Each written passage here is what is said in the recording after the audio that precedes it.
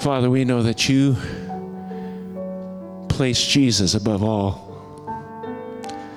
before every name. We know that at the name of Jesus, every knee will bow and every tongue will confess that Jesus is Lord.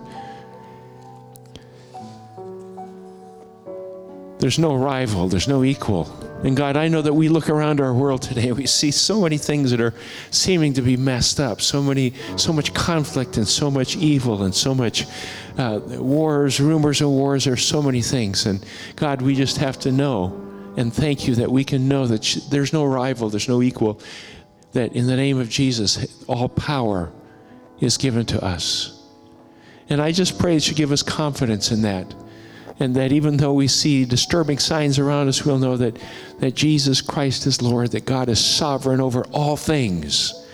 And we ought not fear, that we should focus on you, the living God.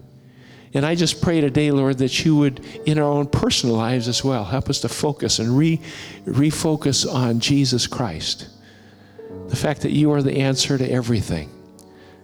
You fill our needs. You're the one that understands us. And I just pray, Lord, that you'll build that confidence in us today. We just pray today, Lord, as you speak to us through your word, that you would anoint Pastor Josh in a brand new way. Thank you, God, for sending Josh and Emily.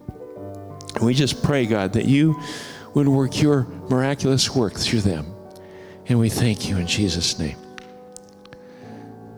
Amen. Please be seated.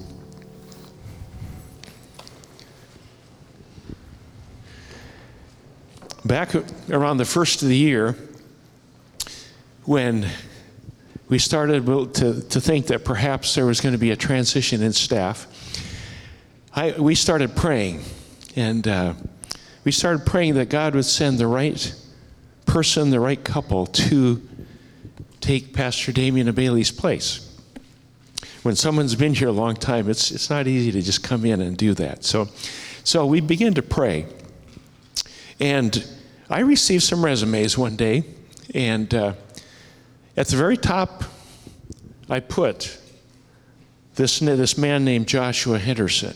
And as I prayed about that, and we began to have conversations on the phone, and we went through evaluations, etc., we never looked at anybody else.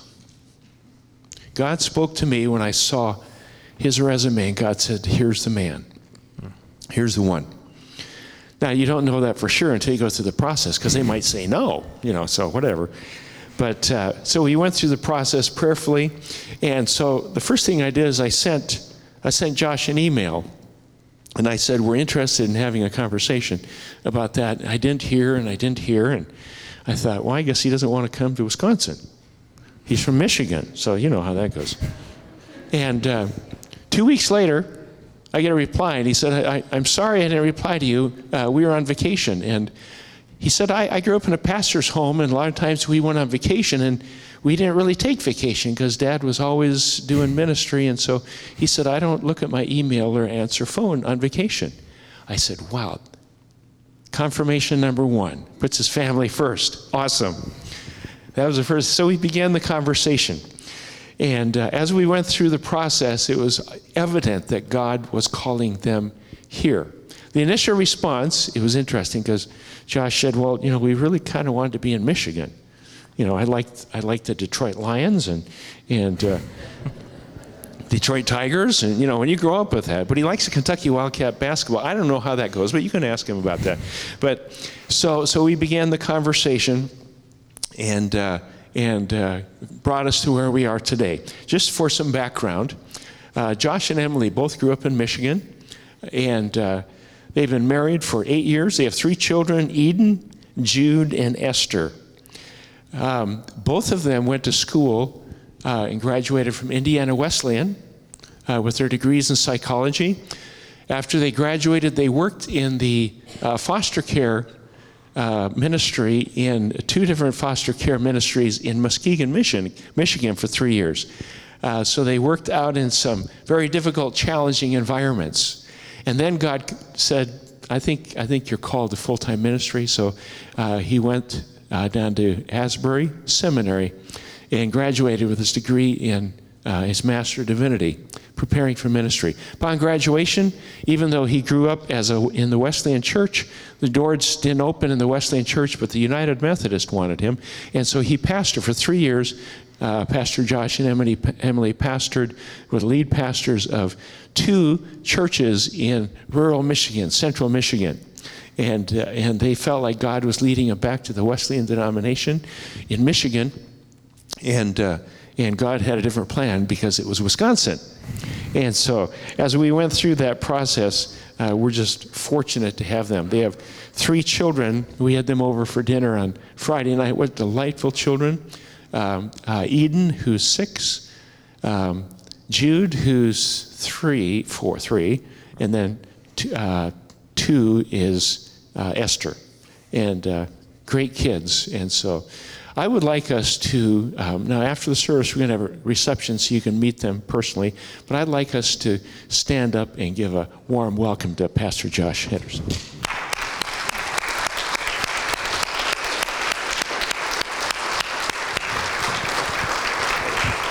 Welcome. Appreciate it.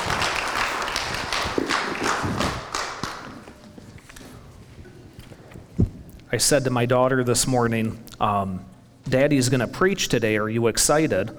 And she said, only if it's not long. So just for Eden, I'll try to make this short, but we'll see. Turn with me, if you will, to Luke chapter 15, verses 11 through 32. Luke 15, 11 through 32. This is actually a passage when we visited back in May that sort of came to mind, and when I was talking with so many people about where this church wants to go in outreach, this is just one of those passages that came to mind and been praying over it for a while. So Luke 15, 11 through 32. And he said, a man had 2 sons. The younger of them said to his father, Father, give me the share of the estate that falls on me. So he divided his wealth between them, and not many days later the younger son gathered everything together and went on a journey into a distant country, and there he squandered his estate with loose living. Now when he had spent everything, a severe famine occurred in that country, and he began to be impoverished. So he went and hired himself out to one of the citizens of that country, and he sent him into his fields to feed swine. And he would have gladly filled his stomach with the pods of the swine that the swine were eating, and no one was giving anything to him. But when he came to his senses, he said, How many of my father's hired men have more than enough bread, but I am dying here with hunger? I will get up, go to my father, and say to him, Father, I have sinned against heaven and in your sight. I am no longer worthy to be called your son. Make me as one of your hired men. So he got up and came to his father. But while he was still a long way off, his father saw him and felt compassion for him and ran and embraced him and kissed him. And the son said to him, Father, I have sinned against heaven, and in your sight I am no longer worthy to be called your son. But the father said to his slaves, Quickly, bring out the best robe and put it on him, and put a ring on his hand and sandals on his feet. And bring the fattened calf, kill it, and let us eat and celebrate. For this son of mine was dead and has come to life again. He was lost and has been found. And they began to celebrate. Now his older son was in the field. And when he came and approached the house, he heard music and dancing. And he summoned one of the servants and began inquiring what these things could be. And he said to him, Your brother has come, and your father has killed the fattened calf because he has received him back safe and sound. But he became angry and was not willing to go in. And his father came out and began pleading with him. But he answered and said to his father, Look, for so many years I have been serving you, and I have never neglected a command of yours. And yet you have never given me a young goat so that I might celebrate with my friends. But when the son of yours came, who has devoured your wealth with prostitutes, you killed the fattened calf for him. And he said to him, Son, you have always been with me, and all that is mine is yours. But we had to celebrate and rejoice, for this brother of yours was dead and has begun to live, He was lost and has been found. If you would, pray with me. God, we thank you for your word. We thank you for your teachings, Lord Jesus. And what we pray is that in this time of listening to your word and hearing your voice, we pray that it would be you who speaks in all that is said and done here. Amen. I think this is a hard passage to really get to understand, and here's why. If you look at Luke chapter 15, these are what's called the lost parables. Not because we've lost them, but because the parables are about lost things that are found. And if you go back to the beginning of Luke chapter 15, Jesus talks about a lost sheep.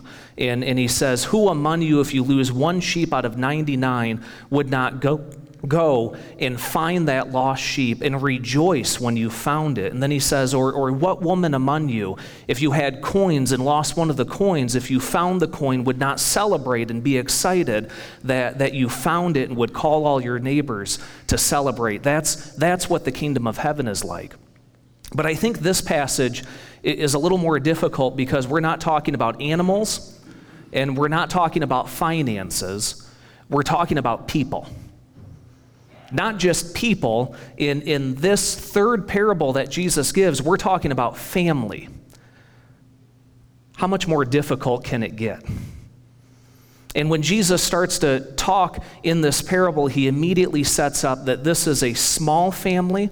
This is a family that's dependent on one another. And immediately within the first two verses, there is a disruption to the family. Now, I don't know about any of you, but I only have one sibling, and she's an older sibling.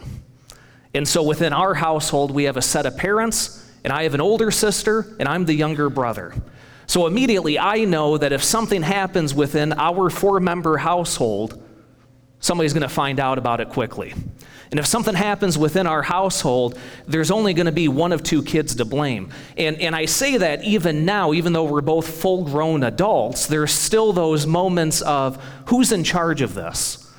And so I'll sometimes push that onto my sister, sometimes she'll push that onto me. But when you get within these small families, you find that there is a close bond that's among the siblings, that's among the parents and the kids. And so when Jesus gives this parable and he talks about an older brother and a younger brother, an older son and a younger son, and that the younger son, the first thing that's said is, "Father, I want my half of the inheritance."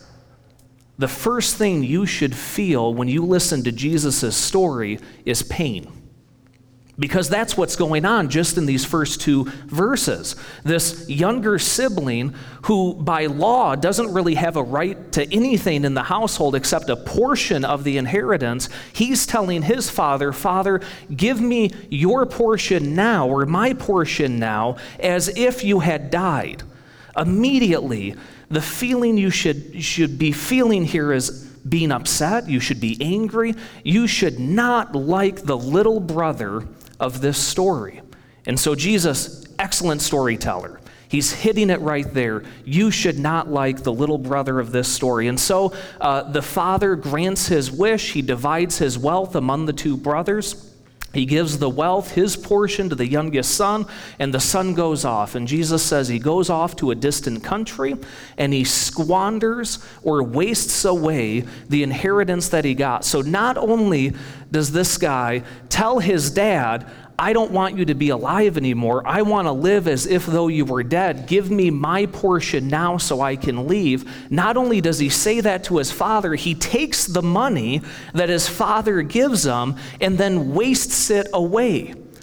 And that word waste is there's no thought to it.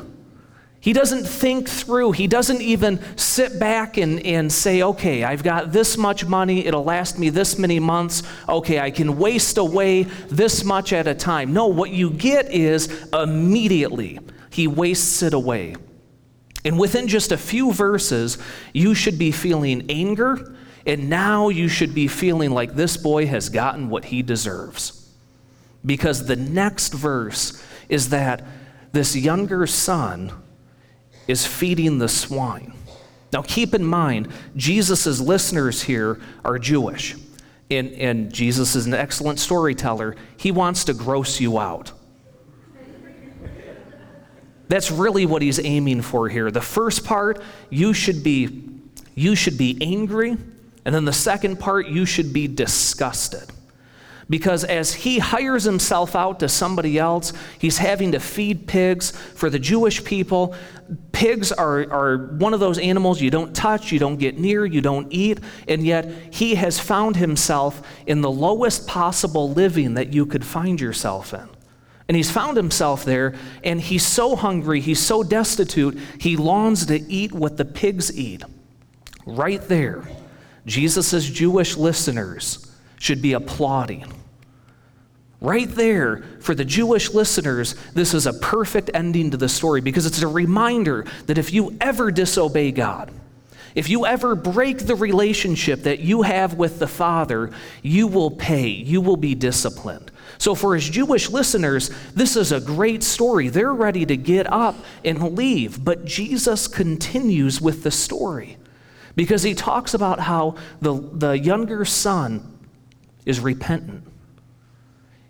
It says he comes to his senses. He realizes the pain that he caused his father. He realizes with the situation that he's in that something can be done about it, and he can turn again to his father.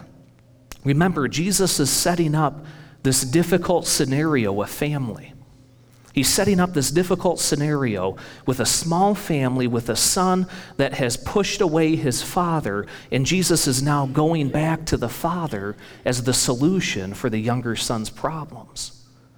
It says the younger son begins to realize, wait a minute, I don't have to be my father's son. I can be his servant. I can go back to my father's house. I can ask to be hired, and I've seen how he treats his servants. He treats his servants well. They eat well, they live well. If I can live the rest of my life as a servant to my father who feeds me bread, I won't have to live with pigs, and I won't have to eat the food of pigs.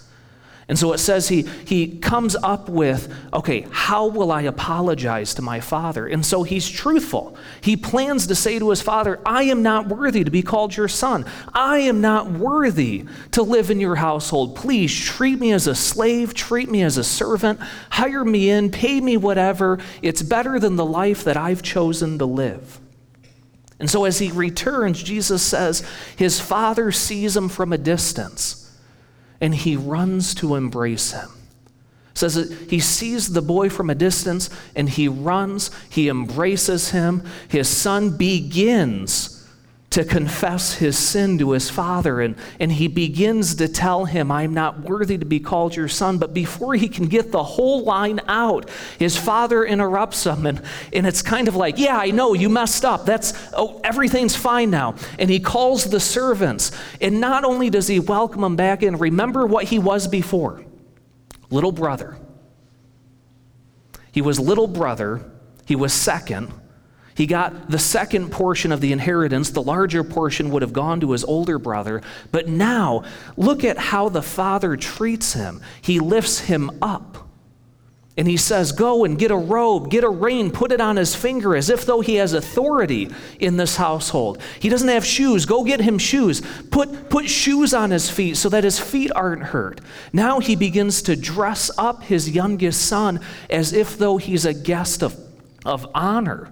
He brings him back into the household, not just as a little son or a little brother to the household. He brings him back into the household as if he is in a place of honor. And joy is overflowing from the father's heart because he sees his son come back to him.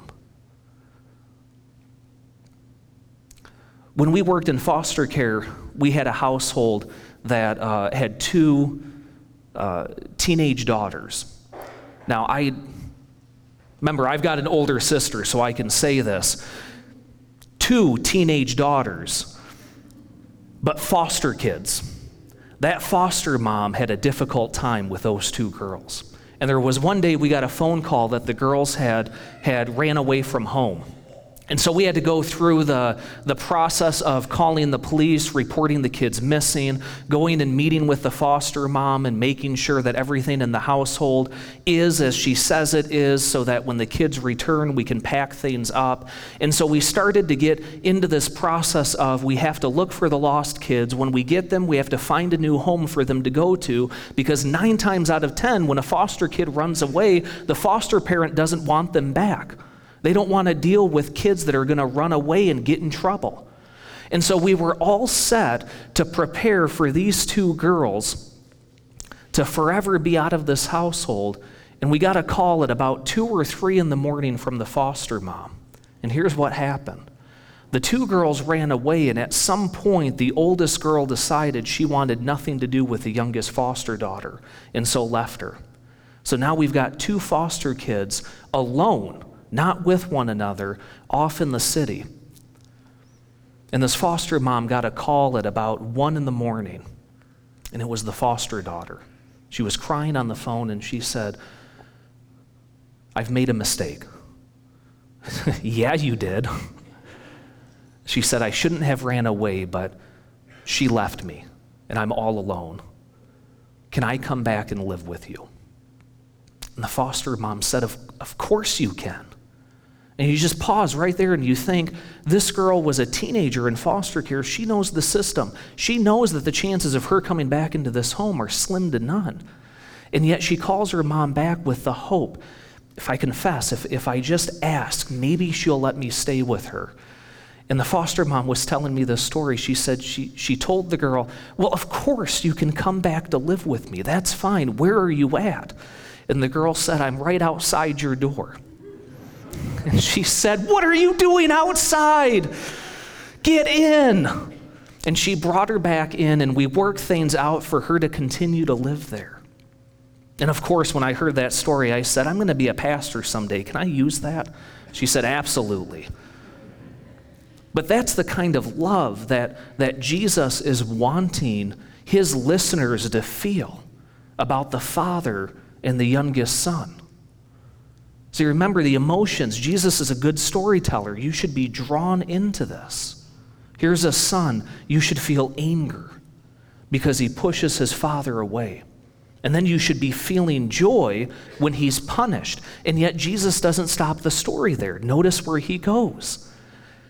He brings the boy back, and you begin to realize when Jesus tells this story that there is a joy that God has when someone who is lost in sin comes back into a relationship with God. Sometimes to come into a relationship with God for the first time. There is an overwhelming joy that God has when one person comes to know him. And so now, what should you be feeling in this story? Well, now there should be a standing ovation. That was a perfect story, Jesus. You had me with the swine.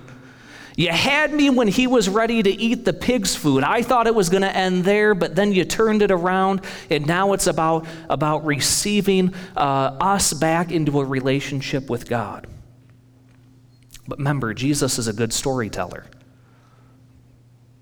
because there's more to the story, isn't there?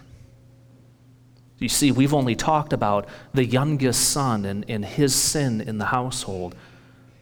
But remember, Jesus said there's 2 boys in the household. And so Jesus continues with his story. And he says the oldest son was out working in the field when all of this was occurring. And he sees a celebration going on, and so he calls a servant over and he says, What's going on? Why is there a fattened calf being killed? Why did you go and get the robes? What's happening? And the servant reports to him what's happened. Your brother, he's come. He's come back to the household. And so your father is celebrating his return. This angers the older brother. The older brother is angry because he sees what we as the audience have seen. He sees what that younger brother has done. He knows that his younger brother has wasted away his money. He knows that he was left for dead. But that older brother is still in a place of anger for how the father was treated. Notice what the father does. He comes out to talk to him. Now, at this point in the story, you should be rooting for the father. And so now when you see the eldest son, the one who's supposed to take over the household, the one that is supposed to take care of all the possessions of the family, when the father dies, you should now be angry at the eldest son. And you should think, okay, good, the father's coming out and he is going to chastise the eldest son. And he's going to put that eldest son in his place. But notice what the father has done. The father doesn't come out to discipline or to chastise or to put that older brother in his place. He comes out and he pleads with him. He wants his oldest son to know what kind of joy he has in his heart. Notice the words that the father uses twice. Your brother was dead. Now here's what's interesting about that word dead. Do you know what it means? Dead.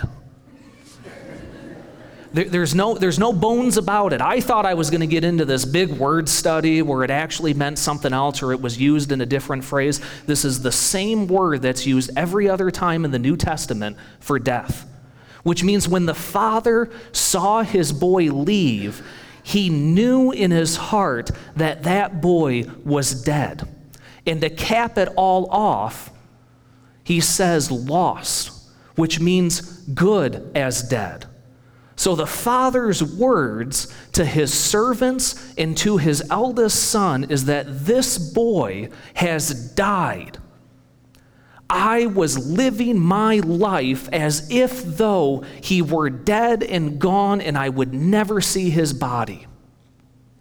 This boy was lost in such a way that the search party would be called off. This boy was lost in such a way that there was no hope for his return into my household.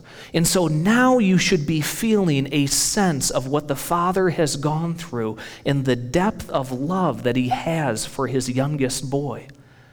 And now what he says to his eldest boy is similar. Everything I have is yours. Now we're getting to see where the father is at. His love is so broad, his love is so deep that his eldest boy, he's complaining that his father has never given him a goat to celebrate with his friends. The father's reminding him, you didn't have to ask. You are just as equal in this household. You could have taken a goat on your own and you could have celebrated with your friends and I would have approved.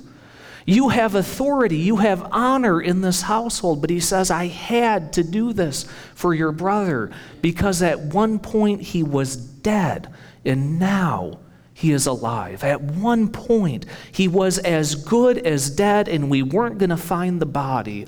And now he has come back into our house.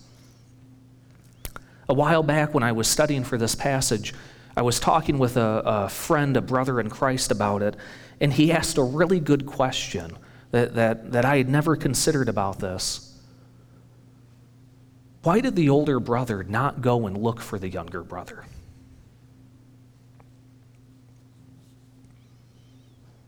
Why, if he had all of the authority that the head of household would have, if he's responsible for all of his siblings, much like the oldest brother would be, why did he not go out and search for his younger brother? And even go out and search for his younger brother and discipline him? Or go out and correct him and bring him back to the truth? Or go out and persuade him to come and be a part of the family again? The problem with the oldest brother is he didn't care. The problem with the oldest brother is when he saw his younger brother go off and waste away his inheritance, he didn't care what would happen. And so we see the heart of Jesus in this passage. Notice who Jesus is talking to. Remember the context that we're in here. Jesus is speaking to sinners and tax collectors, as the Bible refers. He's speaking to his disciples, but he's also speaking to the Pharisees and the scribes, those religious leaders who consider themselves the oldest brothers of God's household. They considered themselves the law keepers. They considered themselves the ones who had earned righteousness within God's house. And when Jesus gets to the second half of the passage, he's looking right at them. And he's pointing out that if you're in a relationship with God, it is your responsibility to go and search for those who are not in a relationship with God. If you are in a relationship, you are now at a point where you're like the oldest brother in the household. And you are now called to go out and look for people who are not a part of the household, to let them know that they can come in, that they can be a part of the family of God. But here's what I find more than anything. We don't know how. I usually find that's the biggest barrier to Christians going and leading others into the church, into the family of God, in a relationship with Jesus, is we sit back and we don't know what to do next. So the first thing we can do, if we have that heart of God that the Father has for those who are lost, if we have a heart for those who are not in a relationship with the Father, the first thing we can do, of course, is pray. Pray without ceasing for the people that you know who are not in a relationship with God. And I would suggest start with the person that you like the least. If you have a list of all the people that you love and you're going through and you list them all out, chances are you're putting the person you like the most at the top. So what I would suggest is write that list out and start at the bottom of the list, because the biggest barrier that the brother had to not finding his little brother was that he didn't care. Now, I've only been 3 weeks in this church. I don't know you guys well enough. So I'm not saying this about Eau Claire Wesleyan Church or anyone here, but I do find that sometimes there are some Christians that have such an bitter relationship with somebody that there's almost a sense that they don't want them to come to a relationship with God. Or they say they do, but they don't know how to react when they hear that that person has come into a relationship with Jesus Christ. I would suggest, if you're battling with that in your heart, if there's anybody that's in your heart that you're just not sure where you're at with them, be praying for them. Be praying first for them that God would get a hold of their heart, that God would use you to lead them into his family. The second is see people in terms of life and death, not reward and punishment. So again, when we look at this passage, only about 5 or 6 verses in is when Jesus' listeners would have been applauding him, saying that was a great story. He got what he deserved. But that's because Jesus' listeners were still working with this understanding that a relationship with God was about a reward that could be earned and not about an issue of life and death. But as we get in this parable, Jesus is telling us that God is viewing those in a relationship with him and those outside of a relationship with him in terms of life and death. That if somebody is not a follower of Jesus, they're as good as dead. They are living a life that is dead. And so if we begin to see the relationship that people have with God in terms of life and death, I think we begin to see how important it is to share our faith with one another. Now maybe if you're concerned about what people might think, if you witness to them or share your relationship, I know in this time it can be awkward to share that you're a Christian, especially with how the news portrays Christians. But if you're nervous about that and you realize this isn't an issue of my comfort, this is an issue of life or death, it's amazing how that emboldens you. It's amazing how that actually gets you to realize, wait a second, why am I worried about what people think about me? I'm worried about what God thinks of that guy right there. I better share my faith with him. View the relationship with God in terms of life and death. Seek the Father's heart in everything that you do. Pray to God and ask him to reveal to you how he's viewing other people in your life. Long to have a heart that is like God's. Long to have a heart that wants to see all of those who are lost come into a relationship with the Lord. And pray without ceasing on this matter. Pray that God would continue to reveal to you people in your life that need him. And then finally, remember that at one point, you were dead. At one point, you were lost, you were as good as dead, and you had no hope of returning. But it was God who awakened your senses and you realized, I can return to my Father's house. When you remember just how destitute you were in sin and the immense forgiveness that God gave to you in your heart, you begin to realize the joy of the Father that he wants to extend to everyone in this world. So pray for those, all of those around you, that God would use you to reach them. See people in terms of life and death. See their relationship with God in terms of life and death. Seek the Father's heart in everything that you do, and remember the salvation that God gave you and how he wants to give that salvation to others who are lost. If you would, bow your heads with me and let's go to God in prayer. God, we thank you for everything that you have given us, and we thank you for this passage. Father, what we're most thankful for is that you called us back into your household. Lord Jesus, we are so thankful that you've called us back to be in a relationship with you and to follow you each and every day. So now, Lord, we pray that as we leave this place, you would show us people that need that same relationship, that need that same awakening. And we pray, God, that you would use us in mighty ways, not so that we are glorified, not so that any attention is on us, but so that you are glorified, so that those who are dead would be alive again, so that those who are lost would be found. Lord Jesus, use us in marvelous ways for your kingdom, that we would hear rejoicing when those who don't know you come into a relationship. Amen.